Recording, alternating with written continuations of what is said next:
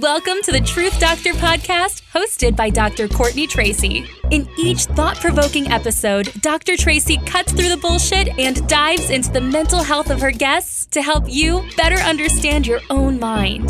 This podcast is made in collaboration with DiveThru, a mental wellness company. Hello, welcome back to the Truth Doctor podcast. My name is Dr. Courtney Tracy. You know me on the internet as the Truth Doctor. And in the last episode, we all heard from Christina Wolfgram, a comedian and human being who experiences anxiety regularly and gets super real on her own podcast and within her Facebook and online videos that have received over 500 million views. In the episode, we talked about how Christina did a deep dive into the reasons why anxiety makes us poop differently. Either we get constipated or we get, the runs. Now, the whole episode wasn't about anxiety poops, but her first episode of her podcast was in fact about that. And that brought up a lot for me that many of you may not know what's actually going on in the body when you experience anxiety. And so on this No BS Breakdown episode, we are going to be diving into all things anxiety as it relates to the physical body. Before we go ahead and start doing that, another reminder to listen for something on this episode that resonates with you. Maybe something that you had never heard before, something that you heard and you went, oh, that explains what has been happening to me. Or maybe you hear something that your friend or your family member could benefit from. When you hear that, pause the episode, take a screenshot, and share it on social media, tagging both myself at _truth_doctor and this podcast at Truth Doctor Show. The more people who hear these truth messages, the more the world is getting better, a little at a time. Now let's dive into what anxiety actually does to the physical body. Now, everybody has anxiety from time to time. Having anxiety is normal. The reason why we have anxiety is to alert us. Now, okay, anxiety is a feeling. It is a physiological occurrence that happens in our body, in our nervous system, in our mind. And there is a survival reason that we get anxious. We get anxious because we need to be told, or we need to be able to perceive our internal environment and our external environment for a danger. So that's why everybody has anxiety from time to time. It's because we have this smoke detector that's going off, letting us know if our house is on fire and if our internal body is on fire, if our external environment can be dangerous to us in one way or another, physically or psychologically. So everybody has anxiety from time to time. But chronic anxiety, having an anxiety disorder, having disordered anxiety, and there's a difference between those things. So you can have regular anxiety that seems reasonable and is not out of proportion to the situation at hand. You can also have disordered anxiety. So maybe you have a combination of different symptoms that would fall under a general anxiety disorder or a social anxiety disorder, but you don't quite meet that criteria. Maybe you struggle with something called disordered anxiety. And as a therapist and as other medical professionals, we would use a diagnosis of something like anxiety disorder not otherwise specified, or other anxiety disorder, things like that. But for your own context as the listener, you can think about it in 3 different ways. You can think about it as normal anxiety, as disordered anxiety, or as the type of anxiety that meets criteria for a specific anxiety disorder. And I think a lot of us realize that anxiety can have a major impact on our thoughts and on our emotions and on our relationships and perhaps on our environment based off of our behaviors. But I think it's a lot less common that people understand that anxiety, it starts from a reaction within your body. Every emotion starts from a reaction in your body of some kind, some type of activation in your brain or some type of activation within your body. And so anxiety can have really intense consequences on your physical body. And I think anyone that has actually experienced anxiety attacks or panic attacks really understands what I'm talking about. So there are lots of different ways that anxiety can actually affect your body. If you've ever actually felt anxiety in a normal situation, then try to think about what it was like for you. Maybe you got in a minor car accident and the car rear-ended you, and you automatically feel your heart racing and your hands start sweating or your armpits start sweating. Or maybe you are studying for a test, or maybe you're sitting down after studying for a test and you realize that you start to get super nervous in the moment. You start to get test anxiety because you realize, all those thoughts will run through your head of, like, am I prepared for this test? But then you notice maybe you start going blank, or maybe you go blank, or your thoughts start racing. A bunch of different things can be happening during normal anxiety.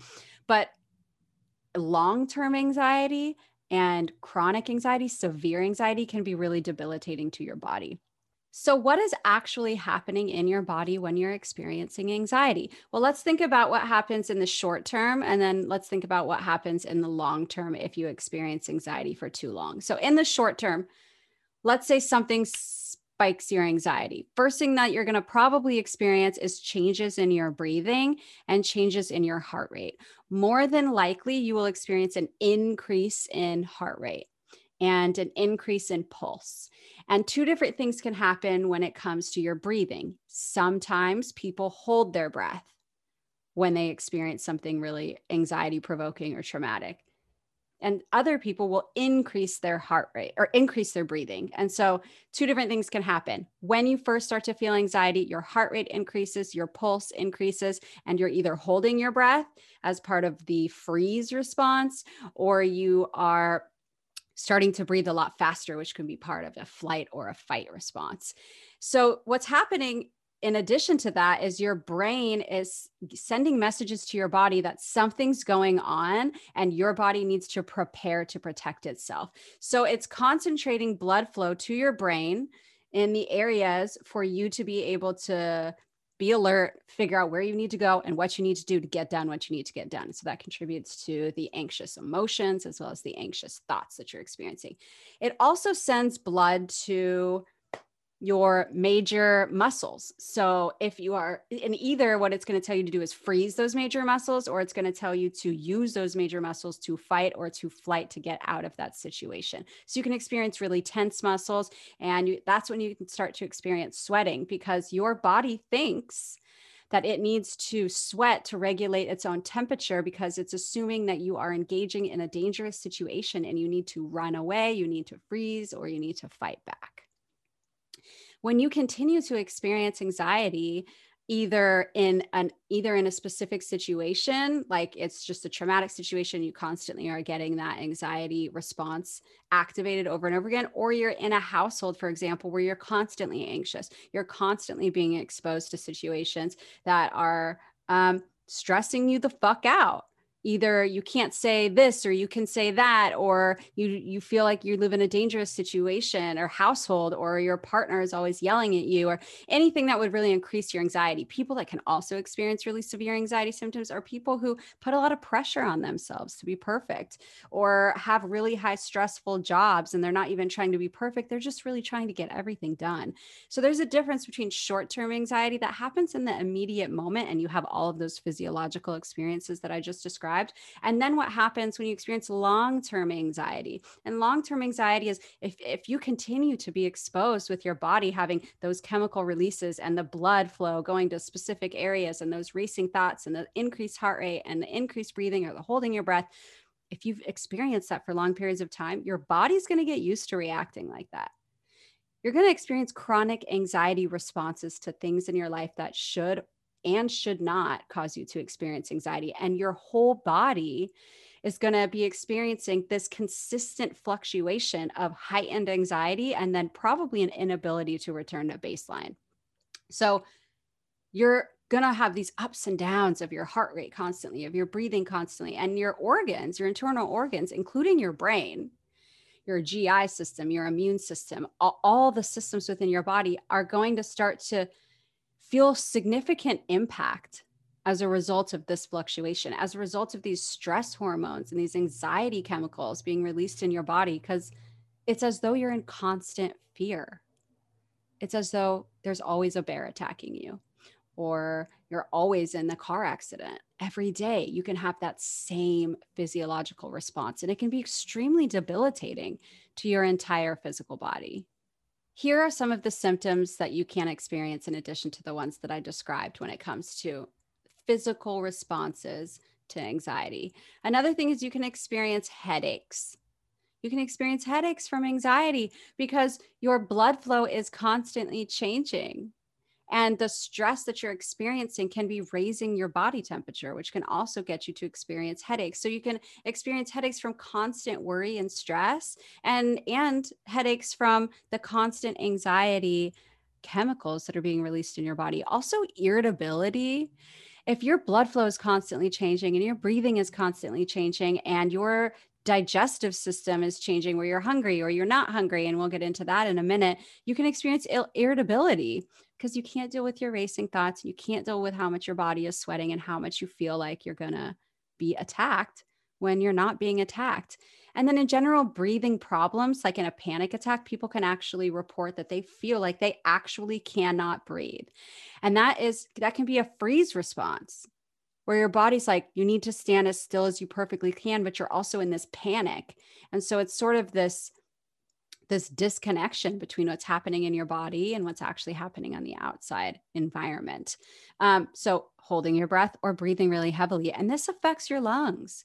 Your lungs are created and developed and need a general basis of deep, slow breathing. That tells your body that you're safe. And when you're experiencing heightened anxiety and you're either breathing super fast or you're holding your breath, your lungs aren't being capable of functioning the way that they normally should function. And that has to do with the heart as well. Heart palpitations can occur with panic attacks, but they can also happen with anxiety in general. So super fast heartbeat. If your heart is beating significantly faster than it is used to beating or is really equipped to beat, that can cause heart problems. That can cause chronic illness down the line. Also, a loss of libido. And there's a reason for this. Evolutionarily, if there's a bear coming after you in the woods and you need to run away, you really shouldn't be thinking about whether or not you want to have sex with someone. That might get you killed. And so you can lose your libido. You can lose your sex drive. You can also experience really extreme fatigue when your body can feel super tired. So if there's blood flowing to the large muscles of your arms and your legs so that you can run away, that's going to be pretty tiring. Your body is preparing for attack or for flight, or it's holding the muscles frozen so that you aren't seen in whatever situation that you may find yourself in. And that's exhausting. And what's even more exhausting is that if you're experiencing those symptoms when you're not in a need to experience them, your body can be fatigued in moments when you actually do need to experience that anxiety and have that reaction. And you may not be able to have the most appropriate reaction because you're already so tired from constantly feeling anxious. And that's something that people with anxiety deal with a lot. They feel like, oh, I can't handle really stressful situations. Like I'm so weak. And what they don't realize is that, no, you suffer from an anxiety disorder. Like you're anxious all the time. Your body's anxious all the time. And so it's like you're running a slow jog constantly throughout your day. And then you go to run a marathon and you wonder, or you think, you're so tired, you can't run it. And then you blame yourself. You blame yourself because you're too weak. And I just want to say that I'm really sorry if that's the thought process that you're having, because your body has been taking care of you that whole time, has been making you slightly anxious, mildly, moderately, or severely anxious all the time when it wasn't even necessary. And so give yourself a break. And I know that sounds a lot easier said than done if you're suffering from anxiety, but I mean, cognitively, you're not weak because you feel weak in moments when you need to be strong, because you're being subtly strong all the time. You're constantly battling for yourself when you're not even in a battle, and your body's really fighting for you. And that's something that you need to realize. You can also experience upset stomach. And so this really comes into play with the episode where I interviewed Christina Wolfram, and she was talking about the first episode of her podcast where she talked about anxiety poops. And, I'm not someone that dives into that information too much, but we did for a little bit in the beginning of the last episode. And now we're talking about it now. So why would we experience an upset stomach? Why would we experience diarrhea or constipation if we're anxious, if we have chronic anxiety, or if we're anxious in the moment? Because, well, first of all, our digestion slows when we are experiencing anxiety or trauma. When our body feels like we need to fight, flight, or freeze, then we shouldn't be digesting our food. Like, it's more important that we run away than we digest our food. And there's nerves that are connected from our brain, and the part in our brain that tells us that we need to be anxious, which is called the amygdala. It pays attention to fear and danger. It allows you to act aggressive. You need impulse control to reduce the responses that your amygdala and your brain wants you to release. But anxiety comes from partially from the amygdala turning on. And there's a bunch of nerves that go from your body to your brain, from your brain to your body. And there's nerves that go from your brain and they attach to all of your organs, which is why your heart races, which is why your breathing changes, which is why you experience a decrease in libido, which happens in the brain, and why you can experience an upset stomach, because your brain is telling your stomach, stop digesting. Like, now is not the fucking time. Like, we're being attacked, right? So that's why, and here's the reason why either of those things can happen, constipation or diarrhea. So constipation is because it's like, no time to digest, no time to excrete. Like, we got some shit going on and we got to get out of here. And so your brain tells your body, let's not right now. And then another thing can happen. If you're like on the move, if your body feels like you got to be on the move, then what can happen is you can have the runs or diarrhea. And what your body's trying to do is get rid of everything that your body may digest, because that it may digest in place of being able to run or fight from what it is that you need to. So it's like, let's get it all out there so that we're lighter, so that we don't have like our digestive system being active when we need our nervous system, our muscular system to be more active instead. So that's why you can have digestive changes. You can have chronic heart issues, breathing problems, loss of libido, extreme fatigue, increase in blood pressure. You can have blood pressure issues. Like, there's studies that show that later on in life, if you've had a really stressful life, then you have to be on blood pressure medication because your veins and arteries are so tired from pumping the blood because you've been anxious and it thinks that you need to fight or flight or freeze. And you can experience muscle aches and other pains. And this is really a large part of where chronic illness comes into play. Because if you are constantly being traumatized, you are constantly in an anxious state of being, then it's as though there's always something wrong. And your immune system can't stand the amount of stress and anxiety that you may be experiencing because of your external environment, your internal environment, or your internal adjustment to your external environment that causes you to have an anxiety disorder or a trauma disorder. If you have a trauma disorder, you likely have many anxiety symptoms as part of your trauma disorder or part of your trauma response.